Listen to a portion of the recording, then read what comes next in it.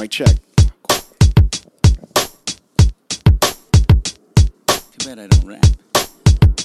I thought you did. That's why I had you on.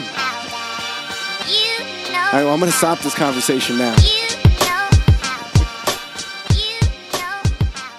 And welcome back to another episode of the Dude from Los Angeles podcast. And today, on this beautiful sunny Tuesday afternoon, I was going to say Thursday because it feels like Thursday on the short week, I have Miguel de los Rios. Dude, killer name, by the way, you know? Right. Oh, dude, founder and CEO of Águila Real Spirits, you know? Águila Real Tequila. Right.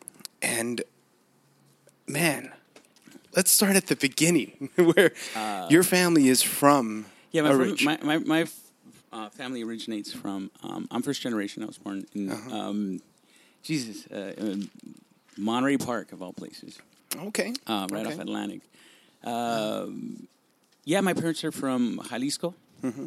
My dad's from Jalisco, from a small town called General Figueroa.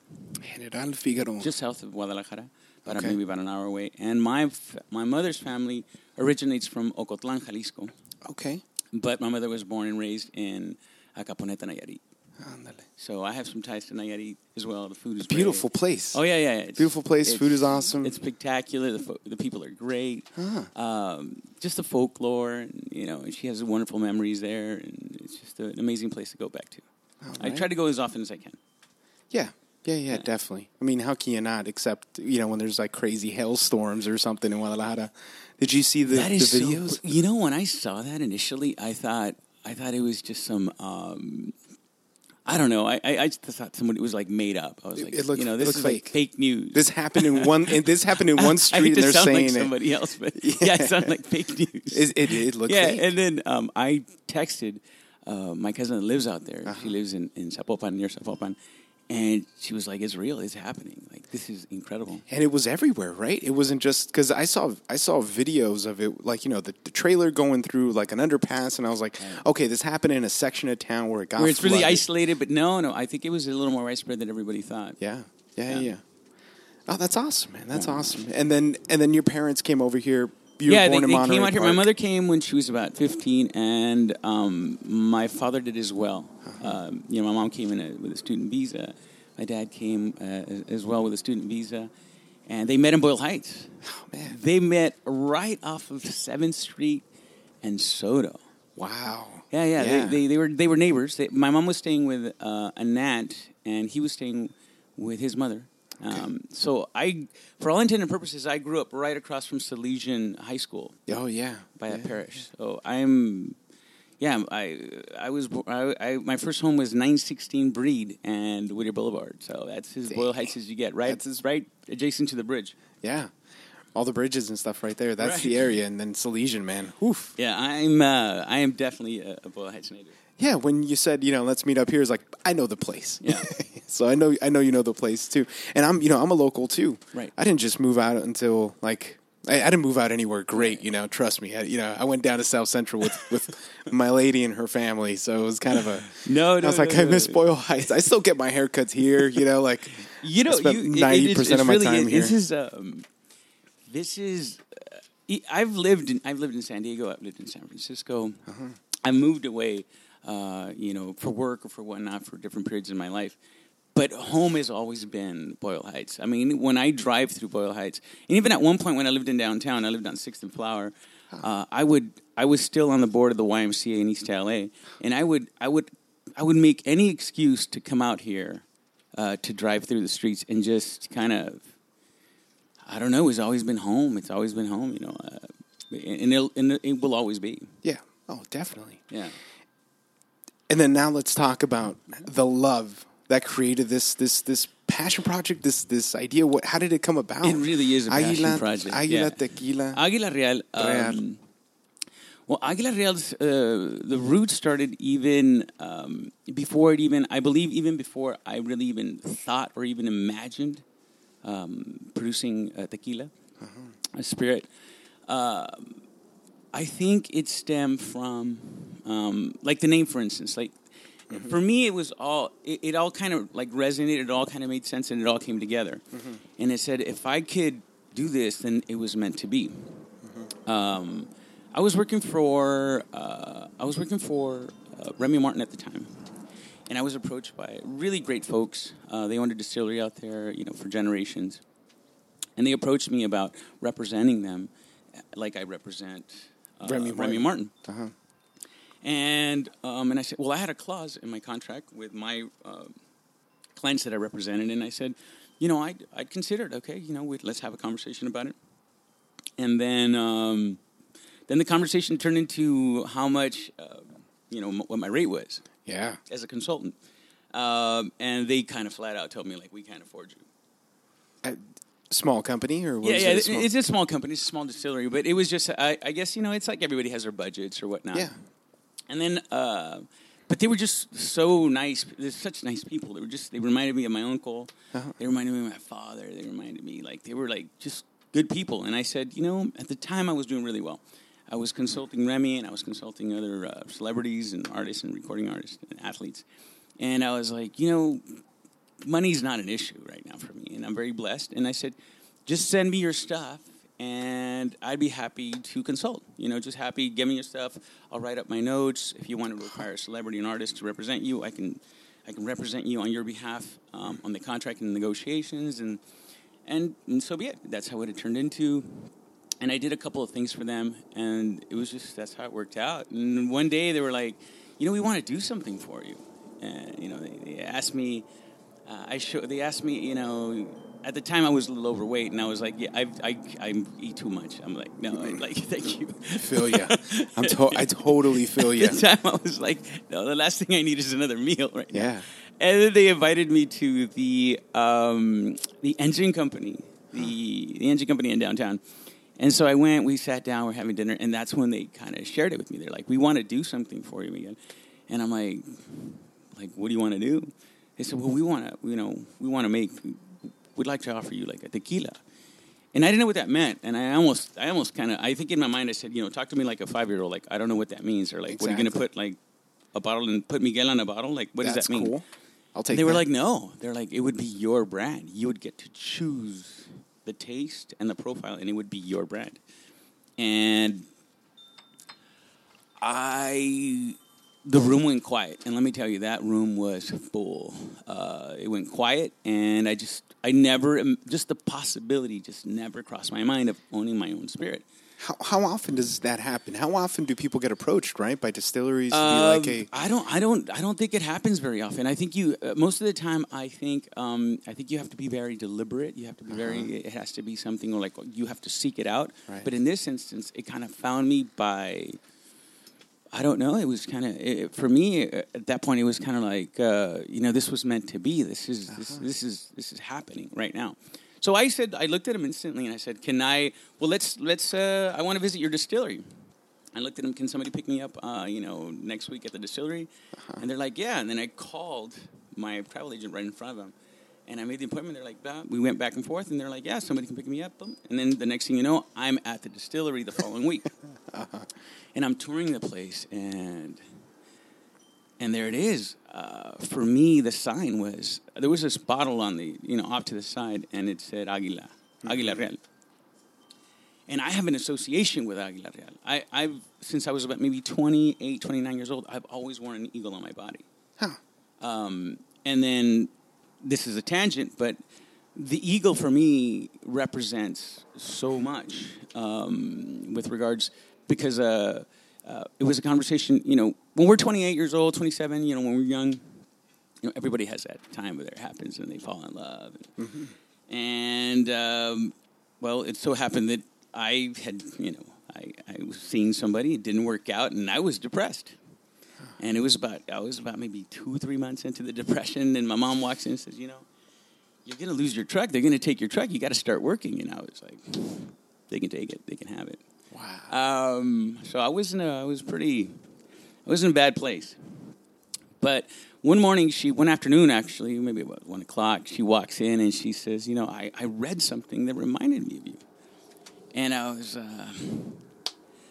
like, okay, you just woke me up. It's 1 in the afternoon. So 1 in the afternoon. No 28-year-old has any business sleeping in one afternoon. Yeah, They're not yeah, working all yeah. night. Right. And so she walks in the room and she says, I just want to share this with you, and then you can go back to sleep. And I was like, that sounds like a fair deal, right?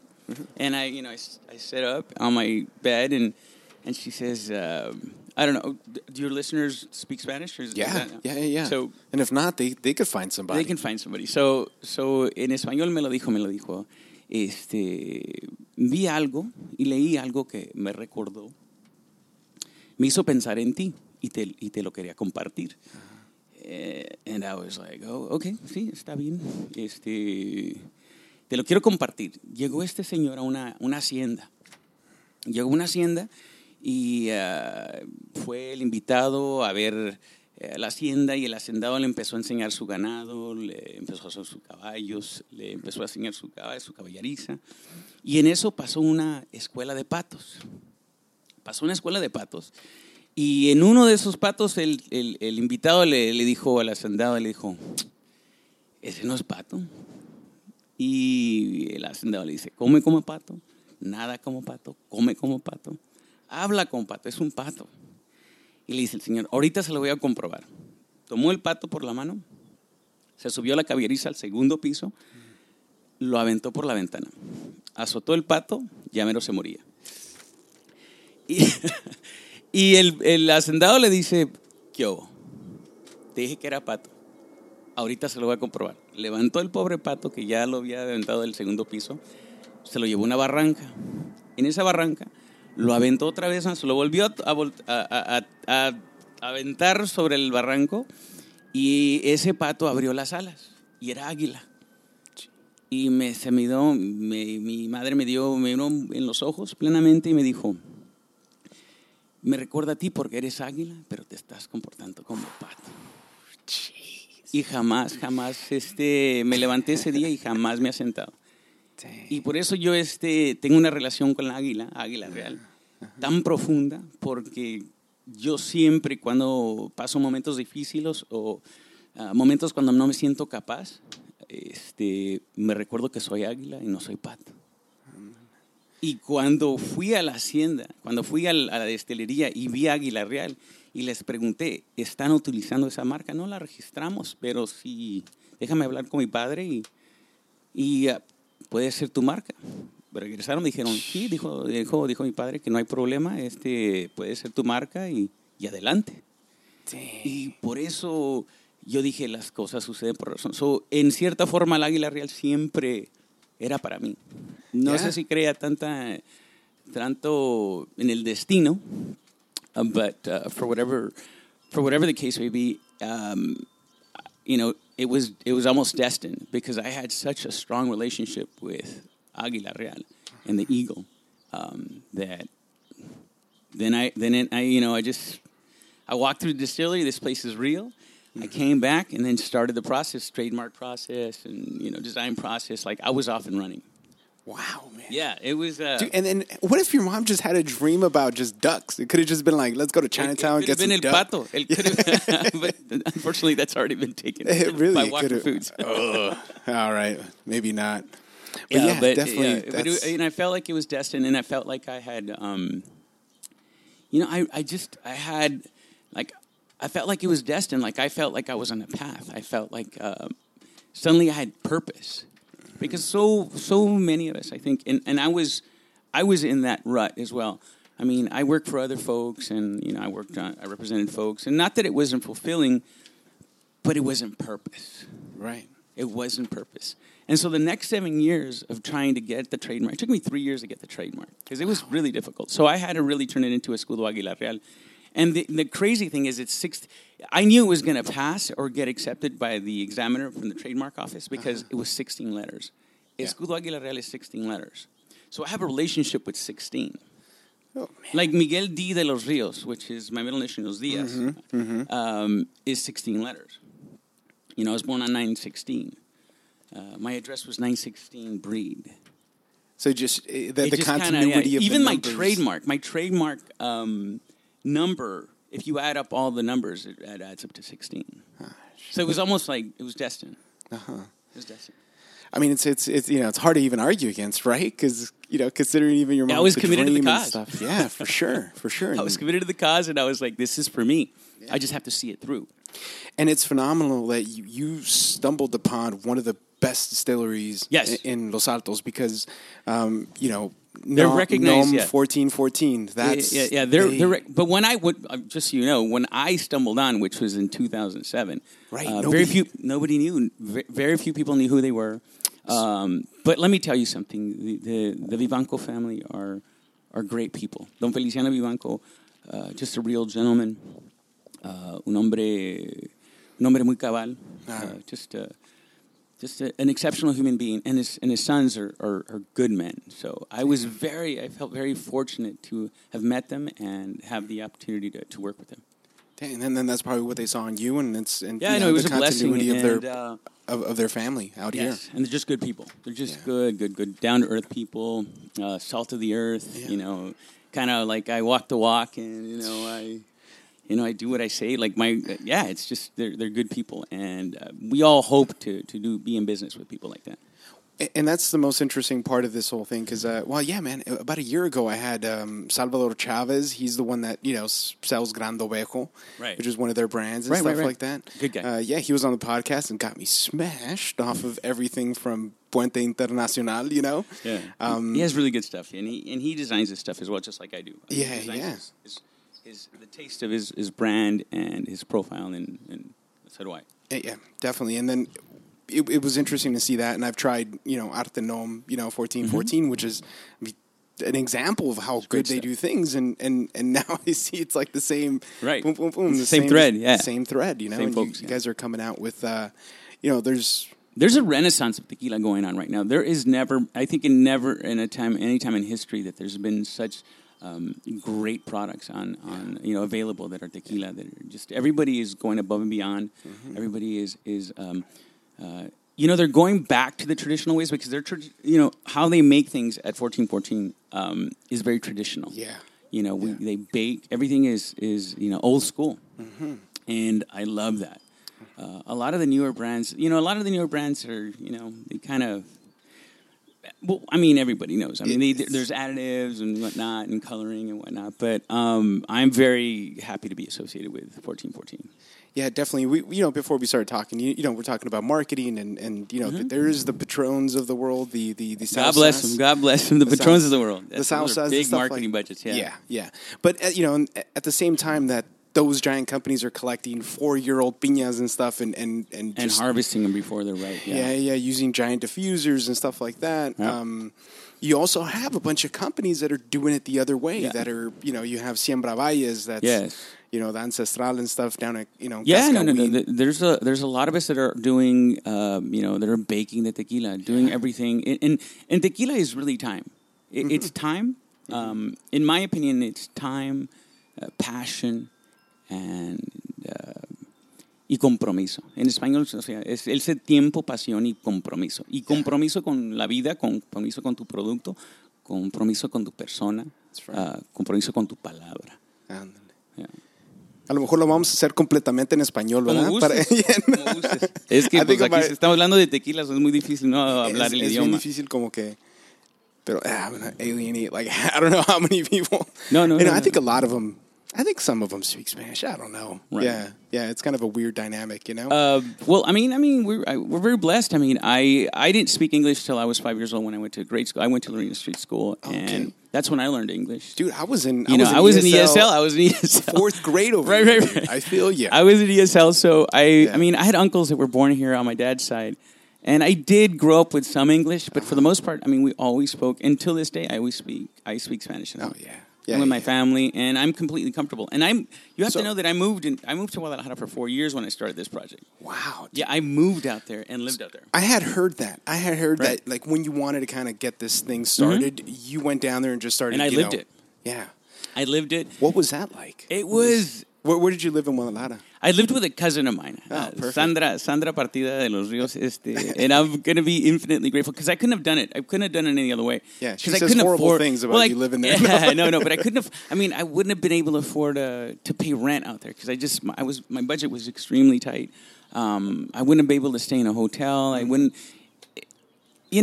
I've been very blessed with a support of a whole lot of folks that, family that believed in me and that helped me, that really helped me. I am, no man is an island, and I'm a perfect example of that. I am the definition of no man is an island because this brand would not exist without the help of a whole lot of folks. My brand is a miracle. Like Aguila Real is a miracle. It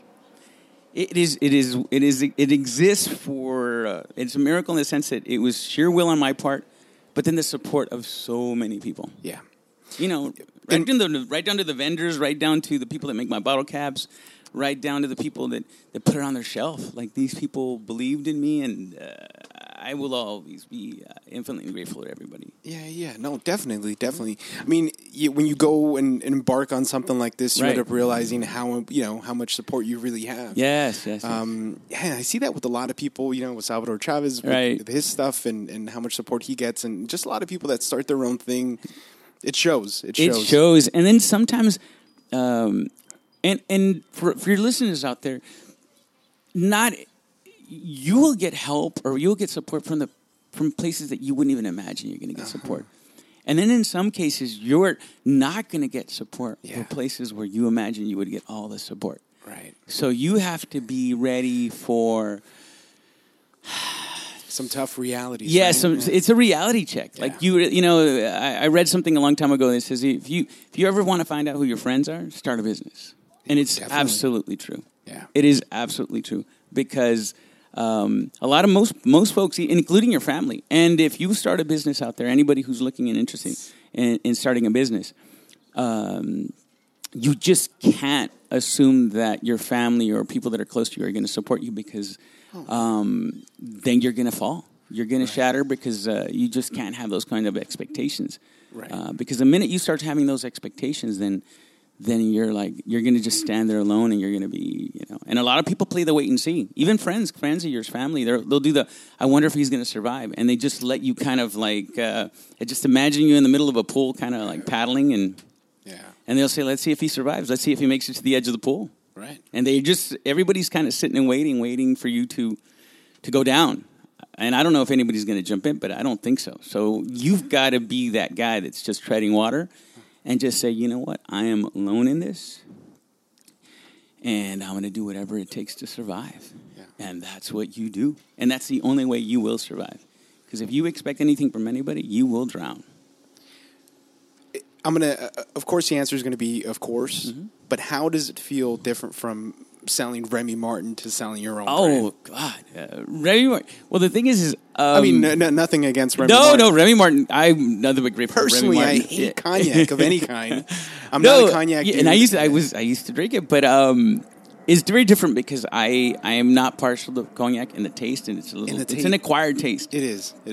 And it was a job. It was a job like many of us out there. We have a job, and the way I saw it is when they gave me the opportunity to work for them, I was so grateful. I was like, I'm a kid from Boyle Heights making some amazing money, traveling all over the country, meeting all these, producing events, putting things together that I never imagined I would be.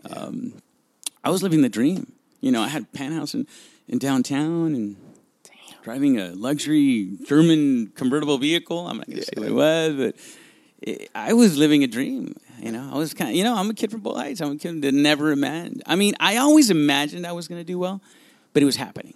Yeah. Like it was my reality. I was doing well, and I will always be grateful to Remy. Remy was a great company. They were wonderful people. You can't imagine how much I learned. Mm-hmm. So all those experiences, I think a lot of people go in the spirits industry not having it. I had the fortune of, spending 9 years with Remy Martin and learning the industry and the ins and outs and meeting a lot of folks, and some, and just getting some insight into the business. And I knew that's what I wanted to do. I never knew what I wanted to do before. No. I mean, I represented artists and recorded. At one point I just felt like an overpaid babysitter. Really? Yeah, no, it's true. I mean, there was some guys who, they're it's just bad, yeah. But sometimes I felt that way. And that's not a calling. No, that's not I don't believe that's not a calling. Yeah, I have a cousin who does it for like some one singer guy. And it's just, He's like, man, I got to go get him weed at like 2 a.m. I go pick him up at the airport. That's all it is. I'm like, that's my day. But yeah, that's interesting. You know, it's you make a living. It's a living, and I was lucky in the sense that a lot of people that I work for, I really I liked them. I liked who they were. You know, I worked for Oscar de la Hoya at one point, Golden Boy. That's awesome. And you know, Oscar's a great guy. Yeah, he's a great guy. He's a class act. He's a gentleman. He's just a good person. So I really enjoyed working for Golden Boy. I worked for Vicente Fernandez. I worked for Alejandro. I worked for Juan Gabriel, Alberto. I worked for all these great people, and they were all nice, kind, and good people. Man, hey, and what happened? Like, dude, you unapologetically wear a sombrero everywhere you go. I wear, and it's freaking, and it fits you perfect. Like, if I started doing it, you know, I'd be like, well. You got Vans on, bro. Like, it doesn't work, right? I don't know. I think you can pull it off. I might be able to pull it off. Like, I only do it, but it's crazy that you could pull it off. Man. Rock it. It really is.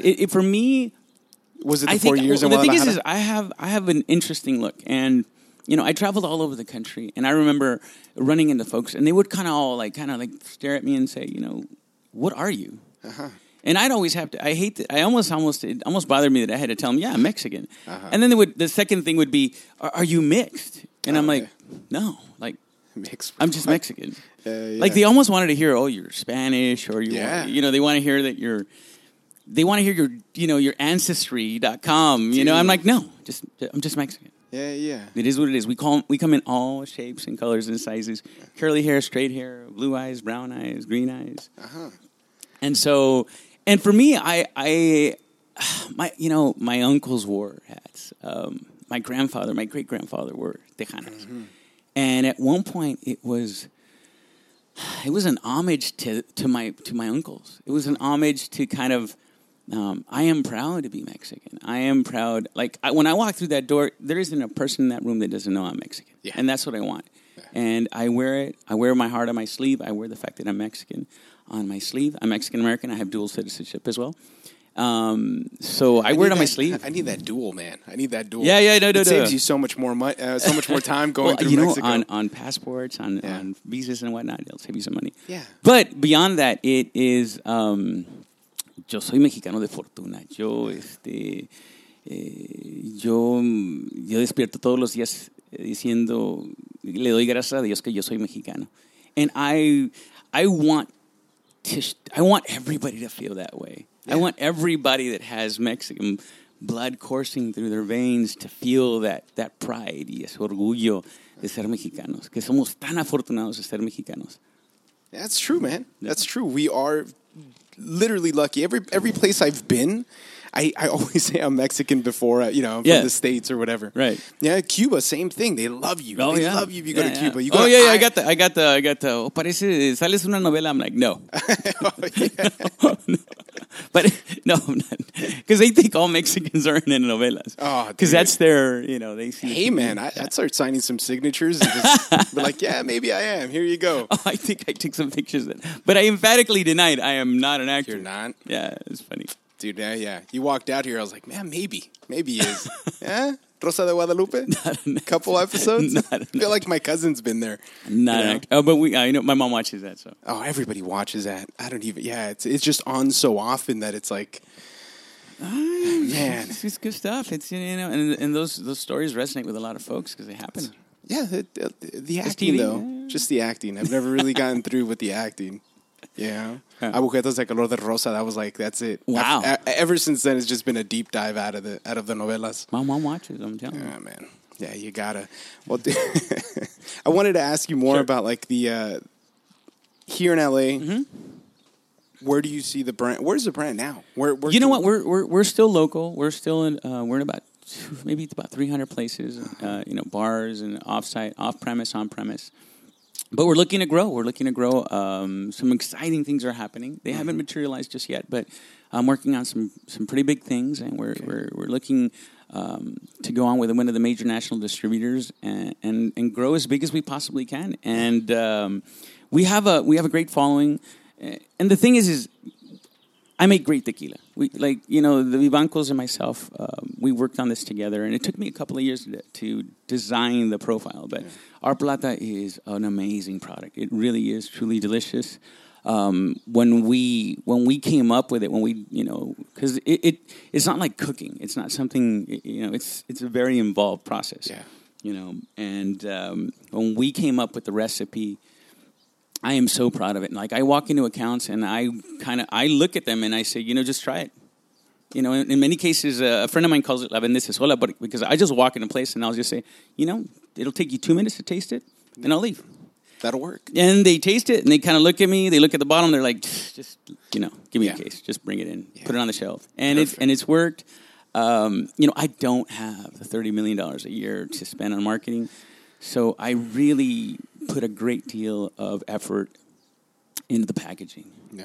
And the packaging, I believe, is one of the best packages out there for tequila. Man, it stands out. It's a clear bottle. It's got a giant metal icon perfect on quality it. glass. A jeweler makes our eagle or makes our bottle cap. A jeweler makes the really? Even the neck label. There's no stickers on it, so all the designs are baked on the glass. So there's no stickers on it.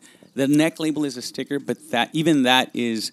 It's called a sculpted die, so that you can actually feel every feather on the design. Really? So it's a sculpted design. Yeah, it's a sculpted die, and everything has been meticulous. Everything I did I was absolutely meticulous about every design feature. Even if you look at the back, when you turn it over, it has a greca on the shield. El escudo, right? Uh-huh.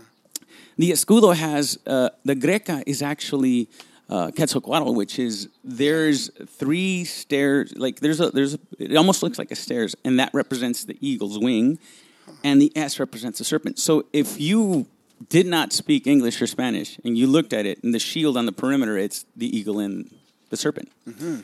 So in Mexica, so everything was designed with a great deal, and it was an homage too, because a lot of people kind of lose sight of the fact that the Spanish brought the distilling process, which is what tequila is. But what people don't know is that the Mexica and the Mexican, the Mayans, they drank a variation of it, which was fermented, and that's when it was first consumed as an alcoholic beverage. And it was the fruit of the gods. It was the juice of the gods. Yeah. And only the elders and the living gods got to partake of it. Right. And have you heard of the accounts of people talking about Spanish explorers coming over and seeing them drink distilled spirits, like a clear? Well, it wasn't distilled; alcohol. It was fermented because they didn't have the process. But they did supposedly. Really, like throughout Colima, they already archaeologically proven that that we already had the distilling process. They may have had like a form of it through clay pots, because that's how they did frijoles or something. Well, that's new to me, but I know, man. There's archaeologists that are looking at pits. Well, let me tell you something. I'm going to do a little more research on that, and I hope that's the case. Because I'll send you some links. Because I want to believe that. I want to believe that. Me too. Because then we made tequila, long before they crossed the right. Ocean. That was always the argument. You got your Filipina style distillery from the Philippines, and then you got the Árabe one that came later. But like supposedly that's how it was done in clay pots. Well, yeah. I mean, for all intended purposes, say they didn't do it in clay pots, but they bought the distilling process. But for me, that's really when it blew up. Like for me, when I think of Águila Real, I think of all Mexicans. And when I say, we come in all shapes and sizes and colors, I really believe that. And what I want to partake, I think, to everybody is, like, for instance, when I saw myself, like, I really saw myself as an ambassador. I sell tequila and I sell like an amazing product. But what I really want to be able to put out there and share is Mexican folklore. Yeah. Like, el mismo orgullo que yo tengo por ser mexicano, se los quiero compartir al mundo. And that's what I want to do. Like that's why I was so critical of the eagle. The eagle has 16 feathers on each side, 9 on the tail, September 16th. Happens to be my birthday, but that's a coincidence. Really? The head has 13 feathers, 25 designs of the strip, but 1325 is the year that the Mexica founded Mexico City, because they were looking for the eagle, eating the serpent. So it's a very Mexican eagle. It's a very Mexican design. And we are an amalgamation of two, races. I mean, we're indigenous, but we're also European as well, and we should all wear it on our sleeves. We should embrace it. We should celebrate it. I think we should celebrate our differences, like the advent of Roma and this actress getting so much attention, and the fact that she was on Vogue was so amazing to me. It was such a validation of where it should be, and beauty can be interpreted in so many ways. It's so subjective. Like, I think she's beautiful. Beautiful, dude. Yeah. That's why my wife won't let me go to Oaxaca. She's like, I'm forbidden. You know, she's dark as hell. That's why I married her. Yeah, you know? We went to Cancun, and I was like, you need to get darker. Beauty is very subjective, but beauty is it's universal. There is beauty in every human being. Yeah, definitely. There's beauty in every human being, in each and every one of us. But our differences, I believe, should be celebrated. There are some ugly people. Let's not say that. there's some people. But if you spoke to my mom, she'd probably find, oh, God, pero le viste las manos. Qué bonitas manos. Oh, okay. So my mom is one of those folks that you would find something pretty. She's very nice. Yeah, I could tell she's very nice. Yeah. But definitely, there's that's the beautiful thing, and I didn't really know that about Mexico until much later in my life. The tacos árabes and the influence. Right, the influence is in many cultures, because I mean Mexico is they'll take everybody. They take everybody, and then they become Mexican, which is so weird. Right, I heard all these stories. I heard like the agua de arroz and horchata, that it came from China. I heard all these variations, but I said, you know what, tacos de adobada, and they're like, no, it came from somewhere else. But we've adopted and made it our own, and. That's the perfect food. Yeah. Tacos de adobada, pineapple. That's hard to beat, dude. That's hard to beat. Yeah. Well, I mean, you only need one trip to go to Tecate and see that there's yes, Chinese the Chinese people the best there, Chinese food on the planet is in Tecate. People do not know. Supposedly no. But that's what they say. But I mean, I've been out there and I've had Chinese food. Yeah, and it's bomb. It was blown away. God, man. Eddie Wong went down there and he was just trashing it. Oh, really? Yeah. I don't know. Maybe I'm not that critical, and I just thought it just tasted good. Dude, that's me. But too. I mean, I'm sure it has like Mexican influence or ingredients or whatnot. So it's a twist. It's got to be a twist. You have Mexican sushi. I can cook Thai food. But I put a Mexican twist on it. Okay, yeah. All right. So there's a thing. What is it like?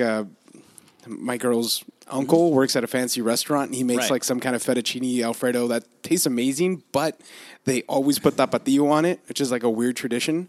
And tapatio makes everything taste better. That's what they say. And Shout out to the Saavedra family. I love him to death. He knocks it out. He knocks it out. Like it tastes like a freaking restaurant Alfredo. And the secret ingredient is tapatio. Tapatio, man. I believe it. I'm like, oh man, every single time. I hate to say this, but I go to California Pizza Kitchen and they have a tequila pasta, and I put tapatio on it.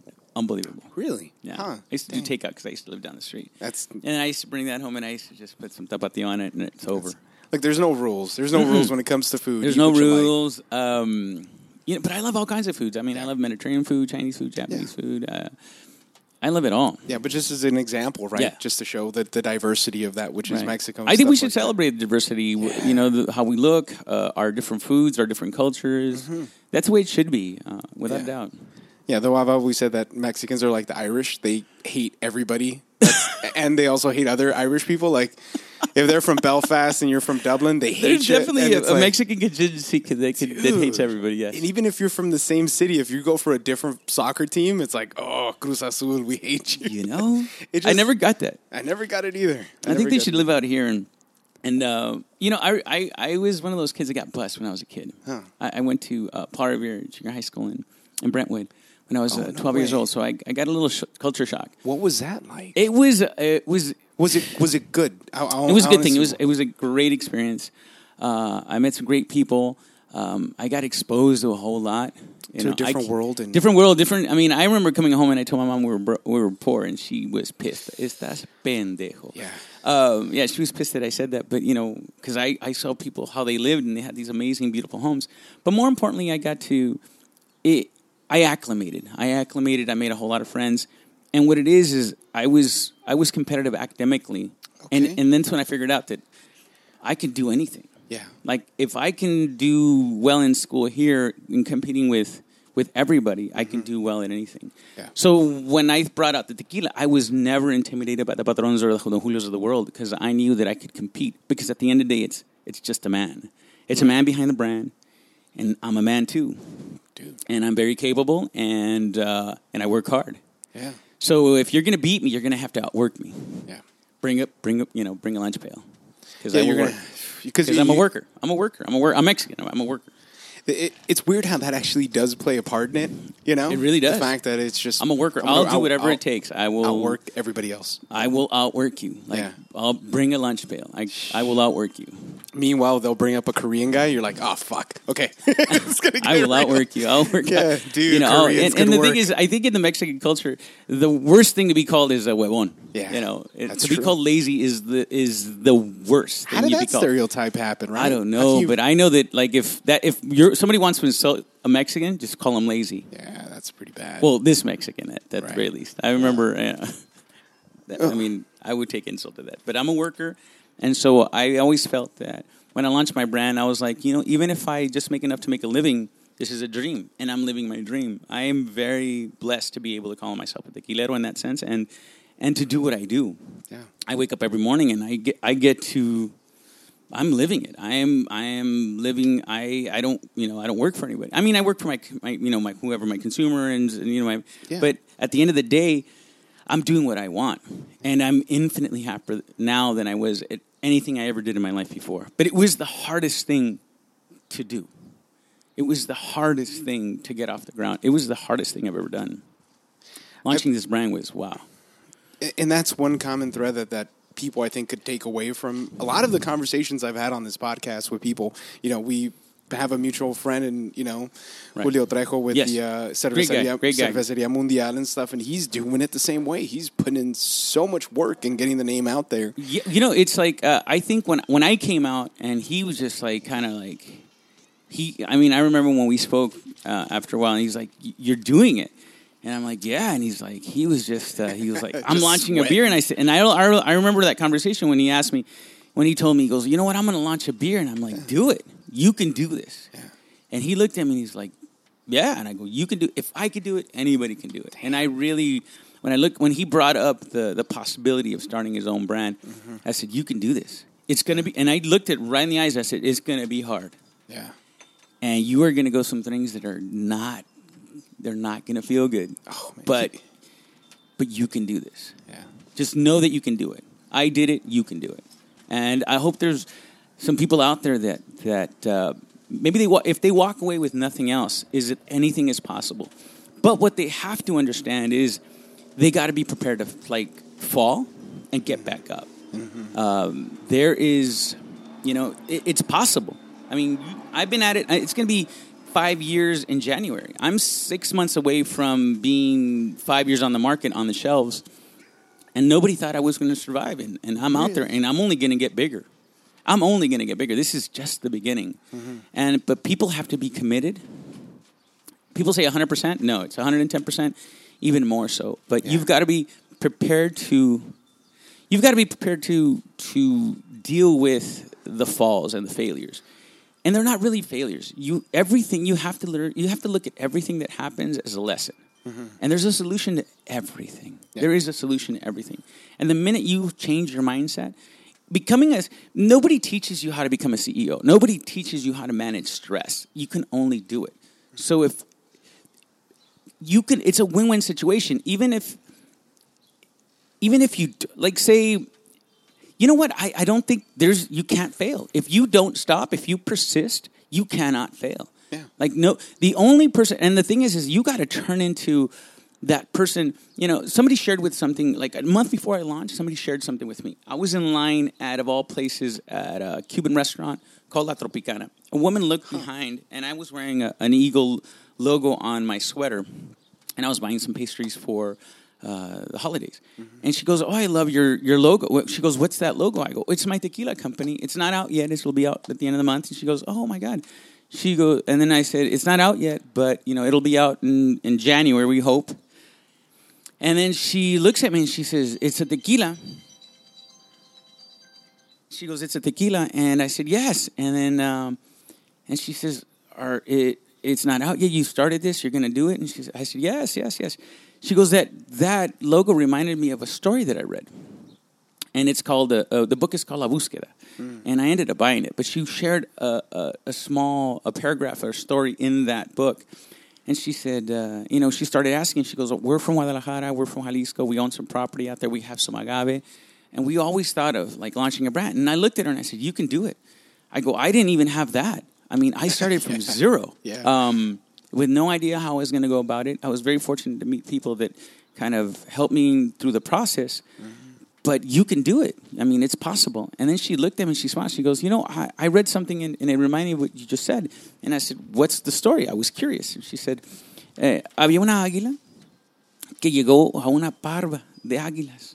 It was a hilltop and it was full of eagles. And this eagle kind of stumbled on this mountaintop full of eagles. But at the very peak, there was one eagle, which was the eagle among eagles. It was the eagle. It was a leader. And he kind of stands there, and that eagle is there. It's perched there, and he's like looking in awe, and he's like, and of course he was wondering, like, how did that eagle become the eagle? And there was eagles adjacent to him, and I think he said it out loud, and the eagle next to him was like, you don't know? Everybody knows. And he's like, what do you mean everybody knows? Everybody knows how he became the eagle? And the eagle on the side of him says, yes. Everybody kind of shook their head. Everybody knows how he became the eagle. And he goes, I want to know how he became the eagle. The eagle looks at him and says, he's deaf. Nobody ever told him he couldn't be the eagle. So he never listened to anybody tell him he couldn't be. That's beautiful. So, beautiful, for all your listeners out there, yeah, you got to be deaf. Yeah. You can't let anybody's, whether positive or negative, you can't let anything interfere with your vision and your focus and where you want to go. Because the minute you start taking that in, then you'll be a mess. You'll just let it matter, and you can't let it matter. You just got to be deaf, and you got to walk through it like, I have a vision, I have a purpose, I have something that I want to accomplish. I have purpose. And you got to be deaf on your journey, and you just got to focus. Fuck, man. Yeah, I feel like running now. I feel like going I've been very blessed. I mean, in all these Yeah. situations, all these things have been so random in my life. And I needed to hear that at that particular moment. And I'm so blessed to that person that said it. I can't even remember her name or what she looked like. But all I can say is that I'm infinitely grateful for that push, that grain of salt, that jewel, that pearl that she gave me that I carry with my pocket every day. Yeah, that gem that just dropped, in the middle And of I'm sharing lines that and with stuff. everybody. You got to be deaf. Definitely. That eagle never was told that he couldn't be the eagle among eagles. So he did it. It's real true. There's something about, going out and trying something, failing, and just continuing to go. But you gotta be ready. You almost got to accept the notion or accept the fact that you are going to fall, Right. and that you're going to make some mistakes. But you gotta have to. But everything is a learning lesson. That's not. You're not going to stumble down that rock anymore, or on that step. That's where it becomes critical. Like, you need to use everything as a learning curve and just grow and grow and grow. And that's why when you try, you never fail, because it's all lessons that are going to help you in your next journey or an additional journey. You don't know what those lessons are going to help you. So I don't believe in failure. I don't believe in falling down. I just had a whole lot of lessons. Yeah. You learn from that. Yeah, and definitely. every one of those things is a lesson. Lessons in relationship, mistakes you made in relationships, when as an athlete, mistakes are lessons. That's what they are. And the minute you get a hold of that idea and concept and embrace it, then that's when you're gonna really move forward, because you just now you don't look at them as failures. You look, to your past as, I've had a whole lot of lessons. I've had a whole lot of teachers. Because sometimes people will teach you how not to be. Some people will help you and, nurture you, and they'll teach you how to be. And then there's going to be those bosses that are going to show you, I don't want to be like that guy. Well, I don't want to be like that woman, that boss that I had. So everything's a lesson. Dude, that's a great outlook to have. Yeah. That's a great outlook to have. And shit, so intense. That's wonderful, man. That's wonderful. Going about, I wanted to talk about the whole, getting bussed out there and how it kind of influenced your outlook and stuff like that. There's something about growing up in something that takes you out of your element, right? Yes. Maybe. Yes. Yeah, because and not really my story, but my wife's story. She grew up in Santa Monica, at a really nice house, right? Because her dad was just like the caretaker of this older man, right, who had a right. beautiful house. And that's where she grew up, and she went to high school at Santa Monica High. Right. She actually went to high school with rest in peace right now. What is it? Skaggs, the pitcher from the Angels. Right. And he just passed away just this week and stuff like that. But there's always like these really weird experiences. Yeah, I went to school with Michael DeLuise, Dom DeLuise's son. I went with Jason Simpson, O.J. Simpson's son. Uh-huh. I went to school with a bunch of celebrities' children, but I just figured out that you know what? They're just human like me.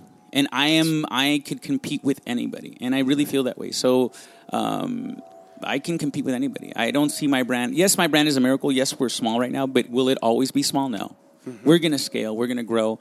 And it's going to take, we have an amazing product. And we have a great packaging. But it is a reason, people give it a chance. It will surprise you. Damn. Definitely. It will surprise you. It is really an amazing product. I put every ounce of my being and passion into creating the taste and the presentation.